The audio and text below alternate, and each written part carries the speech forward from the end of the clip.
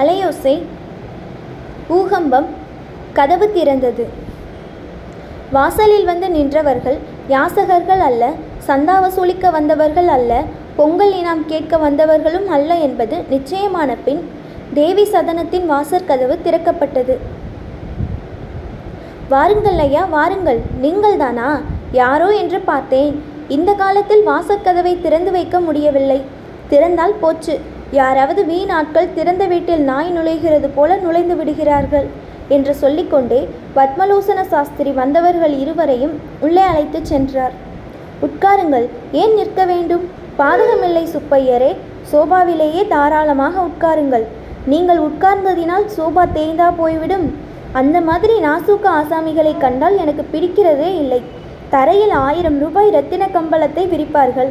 அப்புறம் யாராவது அதில் கால் வைத்து விட்டால் ஐயையோ அழுக்காய் போகிறதே என்று அவஸ்தைப்படுவார்கள். 2000 ரூபாய் செலவு செய்து சோஃபா வாங்கி போட்டுவிட்டு அதன் மேலே அழுக்கும் சிக்கும் பிடித்த உரையை போட்டு மூடி வைப்பார்கள். உங்களுக்கு தெரியுமா, நான் ராமநாதபுரம் ஜில்லாவிலே சப்ஜெக்ட் உத்தியோகம் பார்த்தபோது ஒரு தனிகர் வீட்டுக்கு போயிருந்தேன். அந்த வீட்டின் தூணுக்கு உரை போட்டு வைத்திருந்தது சார். தூணுக்கு உரை போட்டு வைத்திருந்தது. கரும் சலவை கல்லில் தூண். ஒவ்வொரு தூணுக்கு செலவு 5000 ரூபாய். அவ்வளவு வேலைப்பாடான தூணை செய்துவிட்டு அதை உரையை போட்டு மூடி வைத்து விடுகிறார்கள். எப்படி இருக்கிறது கதை? பரவாயில்லை, நீங்கள் உட்காருங்கள் என்று பத்மலோசன சாஸ்திரியர் மூச்சு விடாமல் பேசிக்கொண்டே இருந்தார். சுப்பையரும் கிட்டாவையரும் இடம் பார்த்து மெதுவாக உட்கார்ந்து கொண்டார்கள். சாஸ்திரிகள் சிறிது மூச்சு விட்ட சமயம் பார்த்து சுப்பையர், போன ஞாயிற்றுக்கிழமை சர்வஜ்ஞ சங்கத்தின் பாகவத உபன்யாசம் நடந்ததே, அதில் ரொம்ப ரசமான கட்டம் எது தெரியுமா? தாங்கள் பாகவதற்கு உபசாரம் சொன்ன கட்டம்தான். ஆஹா, எவ்வளவு கச்சிதமாய் பேசினீர்கள். பேசினால் அப்படி அழகாக பேச வேண்டும். இல்லாவிட்டால் பேசாமல் வாயை மூடிக்கொண்டிருக்க வேண்டும். எல்லாரும் பேசுகிறார்களே என்றார். சுப்பையருக்கு இன்சூரன்ஸ் ஏஜென்ட் உத்தியோகம். யாராயிருந்தாலும் சமயம் கிடைத்த போது ஒரு நல்ல வார்த்தை சொல்லி வைத்தால் எப்போதாவது பயன்படும் என்பது அவருடைய நம்பிக்கை. இந்த கல்யாணம் மாத்திரம் நிச்சயமானால் மாப்பிள்ளை பிள்ளையாண்டானை 10,000 ரூபாய்க்கு இன்சூர் செய்து விடுவது என்று மனதிற்குள் திட்டம் போட்டு கொண்டிருந்தார். ஆனால் சாஸ்திரிகள் லேசான ஆள் அல்ல. முகஸ்துதிக்கும் மசிந்து ஏமாந்து போகிறவரும் அல்ல. ஆமாம் ஐயா, ஆமாம். உம்மை போல இதுவரை 90 பேர் இப்படி என்னை ஸ்தோத்திரம் செய்து விட்டார்கள். அபாரமாய் பேசிவிட்டேன் என்று சர்டிஃபிகேட் கொடுத்து விட்டார்கள். ஆனால் நான் பேசியதன் தாத்பரியம் யாருடைய மனதிலாவது பதிந்ததோ என்றால் கிடையவே கிடையாது என்று சாஸ்திரிகள் கூறி வந்தபோது, அது என்ன அப்படி சொல்கிறீர்கள் என்று சுப்பையர் குறுக்கிட்டு கேட்டார். எது என்ன எப்படி சொல்கிறீர்கள்?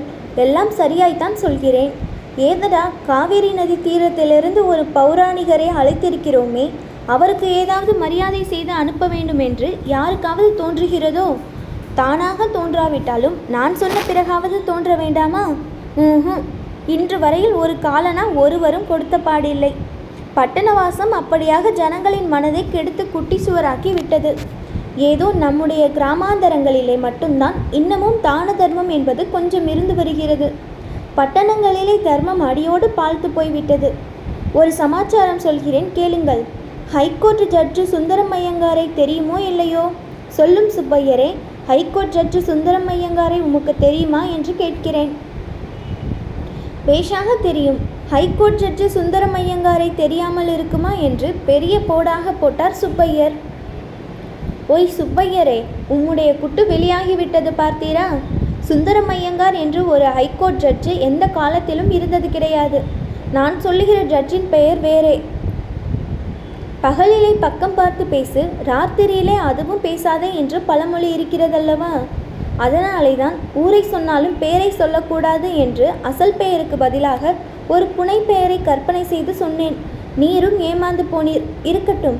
ஹைகோர்ட் ஜட்ஜு சுந்தரம் ஐயங்கார் ஒரு தர்ம பள்ளிக்கூடத்துக்கு 5000 ரூபாய் நன்கொடை தருவதாக ஒப்புக்கொண்டார். கையெழுத்தும் போட்டார். பத்திரிகைகளிலே பெயரும் வெளியாகிவிட்டது. ஆசாமி என்ன செய்தார் தெரியுமோ? நான் சொல்கிறேன் சுப்பையரே, நல்ல காரியங்களுக்கு பணம் கொடுக்காதவன் நீசன். ஆனால் அவனையாவது ஒரு விதத்தில் சேர்த்து கொள்ளலாம். பணம் கொடுப்பதாக கையெழுத்து போட்டுவிட்டு கொடுக்காமல் டிமிக்கி கொடுக்கிறவன் பெரிய சண்டாளன். அவனையும் போனால் போகிறதென்று சேர்த்து கொள்ளலாம். நன்கொடை கொடுப்பதாக கையெழுத்து போட்டுவிட்டு நல்ல பெயரை வாங்கி கொண்ட பிறகு பணத்தை கொடுக்காமல் செத்து போய் விடுகிறானே, அவன் அதமாதவன்.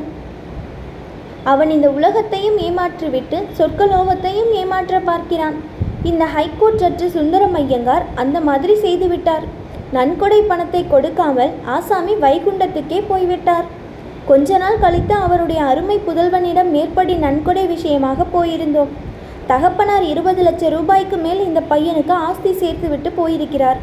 தகப்பனார் கொடுத்த வாக்கை பிள்ளையாண்டான் நிறைவேற்றக்கூடாதோ? அதெல்லாம் முடியவே முடியாது என்று கண்டிப்பாக சொல்லிவிட்டான். பணம் கேட்க போன எங்களுக்கு ஒரேடியாக கோபம் வந்துவிட்டது. அப்பா லக்ஷ்மணா, நீ இப்படி கண்டிப்பாக சொல்வதாயிருந்தால் ஒரு ஏற்பாடு செய்கிறோம். ஹைகோர்ட் ஜட்ஜ் சுந்தரம் ஐயங்கார் வாக்கு பரிபாலன நிதி என்பதாக ஒரு நிதி ஆரம்பிக்கிறோம். உன் தகப்பனாரிடம் நாங்கள் ரொம்ப மரியாதை உள்ளவர்கள். அவர் கொடுத்த வாக்கை காப்பாற்றுவதற்கு ஏதாவது நாங்கள் முயற்சி செய்தாக வேண்டும் என்றோம். அதற்கு அந்த பிள்ளையாண்டான் என்ன சொன்னான் தெரியுமா? பேஷான ஏற்பாடு, அப்படியே செய்யுங்கள். அதற்கு என்னுடைய பூரண சம்மதத்தையும் அனுமதியையும் கொடுக்கிறேன். ஆனால் ஒரு நிபந்தனை, அந்த நிதிக்கு 5000 ரூபாய்க்கு மேலே வசூலானால் அதிகப்படி தொகையை என்னிடம் சேர்ப்பித்து விட வேண்டும், தெரியுமா? என் தகப்பனாருக்கு நான் ஏக புத்திரன், வேறு வாரிசு கிடையாது என்றான் அந்த கருமையின் மகன். நாங்கள் தலையை தொங்க போட்டு கொண்டு திரும்பினோம். நான் சொல்கிறேன் சுப்பையர்வாள், நிறைய பணம் சம்பாதித்து தான தர்மம் செய்யாமல் அப்படியே பணத்தை வைத்துவிட்டு போகிறார்களே, அவர்களுக்கெல்லாம் நிறைய மரணம் வரி போட்டு சொத்தை சர்க்காரே எடுத்துக்கொள்ள வேண்டும். 1.5 லட்சம் ரூபாய்க்கு மேலே உள்ள சொத்துக்களுக்கெல்லாம் 3/4 பங்குக்கு குறையாமல் வரி போட்டு சர்க்கார் எடுத்து கொண்டு விட வேண்டும் என்று சொல்லி சாஸ்திரியார் கொஞ்சம் மூச்சு விட நிறுத்தினார். சாஸ்திரியார் கடைசியில் சொன்ன வார்த்தைகளிலிருந்து அவருக்கு 1.5 லட்சம் ரூபாய் பொறுமானமுள்ள சொத்து இருக்கிறது என்று ஊர்ஜிதப்படுத்தி கொண்ட சுப்பையர் அந்த புஷ்டியுடன் கிட்டாவையரை ஒரு பார்வை பார்த்தார். இதை கவனித்த சாஸ்திரியார் உடனே, அதெல்லாம் இருக்கட்டும் சுப்பையரே, யாரையோ நீர் அழைத்து வந்திருக்கிறீர்.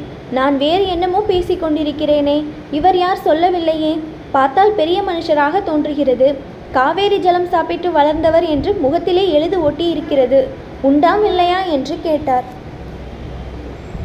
முன்னமே தங்களுக்கு சொல்லியிருந்தேனே, ராஜம்பேட்டை பட்டாமணியம் என்று. அந்த கிட்டாவையர்தான் இவர். நேரில் ஒரு தடவை வந்துவிட்டு போகும்படி கடிதம் எழுதியிருந்தேன். வந்திருக்கிறார் என்றார் சுப்பையர். சுப்பையரே, நன்றாயிருக்கிறது. இவர் இன்னார் என்று முன்னமே சொல்லியிருக்கக்கூடாதோ? காரியமாக ஒருவரை அழைத்து கொண்டு வந்துவிட்டு இத்தனை நேரம் வெறும் வம்பு பேச்சு பேசி கொண்டிருந்து விட்டீரே. போகட்டும், இவர்தான் ராஜம்பேட்டை பட்டாமணியமோ? நான் சொன்னேனே, பார்த்தீரா? முகத்தில் காவேரி தீரத்தின் கலை பிரகாசிக்கிறது என்று சொன்னேனோ இல்லையோ? ரொம்ப சந்தோஷம். இவர்தான் கிட்டாவையராக்கும். பட்டாமணியம் உத்தியோகம் மட்டும்தானா? அதற்கு மேலே நிலம் நீச்சு கொடுக்கல் வாங்கல் ஏதாவது உண்டோ?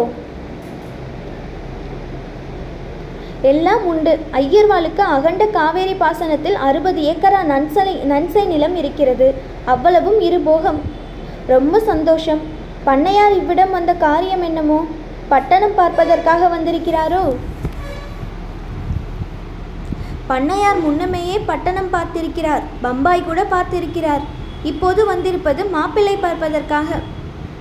ஓஹோஹோ, மாப்பிள்ளை பார்ப்பதற்காக வந்திருக்கிறாரா? பலே பலே. இன்சூரன்ஸ் வேலையோடு இந்த வேலையும் வைத்து கொண்டிருக்கிறீரா? இதுவரையில் எத்தனை வீட்டுக்கு அழைத்து போனீர்? எத்தனை மாப்பிள்ளைகளை காட்டினீர்? இந்த நவநாகரிக காலத்திலே மாப்பிள்ளை பீரோ என்றும் கல்யாண கம்பெனி என்றும் ஏற்படுத்தி இருக்கிறார்களாமே. நீரும் அப்படி ஏதாவது கம்பெனி வைத்திருக்கிறீரோ? அதெல்லாம் ஒன்றுமில்லை ஐயர்வாள். எனக்கு தெரிந்தது இந்த ஒரே இடம்தான். நேரே இவ்விடத்துக்குத்தான் இவரை அழைத்து வந்தேன். போன தடவை இந்த விஷயத்தை பற்றி பிரஸ்தாபித்த போது தாங்களும் வீட்டிலே அம்மாளும் பெண்ணை அழைத்து கொண்டு வந்து பையனுக்கு காட்டிவிட்டால் தேவலை என்று சொன்னீர்கள். ஞாபகம் இருக்கிறதல்லவா? ரொம்ப சரி, ஞாபகம் வருகிறது. இறைந்து பேசாதீர். மாடியிலே பையன் இருக்கிறான். அவன் காதிலே விழுந்து வைக்கப் போகிறது. என்னுடைய அபிப்பிராயம் அதுதான். இந்த விஷயத்திலே நான் கூட கொஞ்சம் மாடர்ன் ஆசாமி என்றே வைத்துக்கொள்ளுங்கள். பிள்ளைக்கு பெண்ணை பிடித்திருக்க வேணும், பெண்ணுக்கு பிள்ளையை பிடித்திருக்க வேணும். அப்புறம் பையனாவது பெண்ணாவது இப்படி என்னை கெடுத்து விட்டீர்களே என்று கேட்பதற்கு இடம் இருக்கக்கூடாது. பெண் கண்ணை கசக்கி கொண்டு வந்து நிற்கக்கூடாது. பிள்ளை முகத்தை துருத்தி கொண்டு நிற்கக்கூடாது. சாஸ்திரமும் இதைத்தான் சொல்கிறது. இந்த காலத்திலே வரதட்சணை கிருதட்சணை என்று சொல்கிறார்களே, அதெல்லாம் சுத்த நான்சென்ஸ். எனக்கு பிடிக்கிறதே இல்லை. சாஸ்திரத்துக்கு சர்வ விரோதம். நான் கூட பையனுக்கு வரதட்சணை கேட்கிறதா இருந்தால் 30,000 கொண்டு வா, 50,000 கொண்டு வா என்று கேட்கலாம்.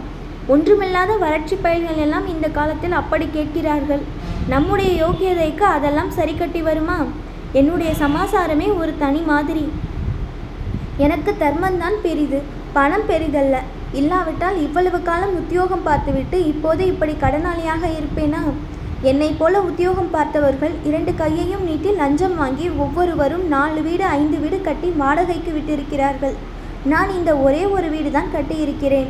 இதற்கும் கடன் வாங்க வேண்டியிருந்தது. கோஆப்ரேட்டிவ் சொசைட்டிக்கு கொடுக்க வேண்டிய கடன் 15,000 ரூபாய் இன்னும் கொடுக்கப்படவில்லை. யாராவது பெண்ணை கொடுக்க வருகிறவர்கள் அந்த கடனை அடைத்து வீட்டை மீட்டால் அவர்களுடைய பெண்ணுக்கும் மாப்பிள்ளைக்கும் நல்ல வீடாயிற்று. ஆனால் அது அவர்களுடைய இஷ்டம். என்னை பொறுத்தவரையில் வரதட்சணை என்று காலனா கை நீட்டி வாங்க மாட்டேன். சுப்பையர் குறுக்கிட்டு, ஐயர்வாள், அதை பற்றியெல்லாம் நீங்கள் பேச வேண்டியதே இல்லை. பெண்ணின் கல்யாணத்துக்கென்று கிட்டாவையர் 30,000 ரூபாய் எடுத்து வைத்து விட்டார். லௌகிக விஷயங்கள் எல்லாம் ஒரு குறைவும் இல்லாமல் திருப்திகரமாய் நடந்துவிடும் என்றார். லௌகீகம் கிடக்கட்டும். கல்யாணம் என்பது பரம வைதிக விஷயம். அக்கினி சாட்சியாக விவாகம் செய்து கொண்ட பிறகுதான் பிராமணனுக்கு வைதிக கிரியைகள் செய்ய உரிமை ஏற்படுகிறது. ஆனால் பிள்ளையையும் பெண்ணையையும் கேட்காமல் கல்யாணம் நிச்சயம் செய்யும் காலம் போய்விட்டது. பிள்ளைக்கு பெண்ணை பிடித்திருக்க வேண்டும், பெண்ணுக்கு பிள்ளையை பிடித்திருக்க வேண்டும். அதுதான் முக்கியமான விஷயம். பண்ணையார் கல்யாண பெண்ணையும் அழைத்து வந்திருக்கிறாரோ? இத்தனை நேரமும் வாய் திறக்க வழி இல்லாமல் உட்கார்ந்திருந்த கிட்டாவையர் இப்போது கொஞ்சம் தைரியம் அடைந்து, அழைத்து வரலாம் என்றுதான் எண்ணியிருந்தேன். அதற்கு இந்த தடவை சௌகரியமில்லாமல் போய்விட்டது. என்னுடைய தங்கை பம்பாயில் இருக்கிறாள். அவளுக்கு கொஞ்சம் உடம்பு அசௌகரியம் என்று கடிதம் வந்தது. அவளை பார்ப்பதற்காக பம்பாய் போகிறேன். தாங்கள் சொன்னால் பம்பாயிலிருந்து திரும்பி வந்ததும் கிராமத்துக்கு போய் குழந்தையை அழைத்து வருகிறேன் என்றார். அதற்கென்ன, சௌகரியம் போல் செய்யுங்கள், அவசரம் ஒன்றுமில்லை. இப்போதுதானே தை பிறந்திருக்கிறது. ஆனால் பிள்ளையாண்டானுக்கு ரஜா முடிவதற்குள் கல்யாணம் நடந்தாக வேண்டும். அதிகமாய் தாமதிக்க இடமில்லை. பையனுடைய தாயார் வேறு ரொம்ப அவசரப்படுகிறாள். கையிலே 30 ஜாதகம் வைத்து கொண்டிருக்கிறாள். தினம் ஜோசியரை வரவழைப்பதும் பொருத்தம் பார்ப்பதும் தான் அவளுக்கு 2 மாதமாக வேலை. காமாட்சி, இங்கே கொஞ்சம் வந்துவிட்டு போ என்று சாஸ்திரிகள் சத்தம் போட்டு கூறினார்.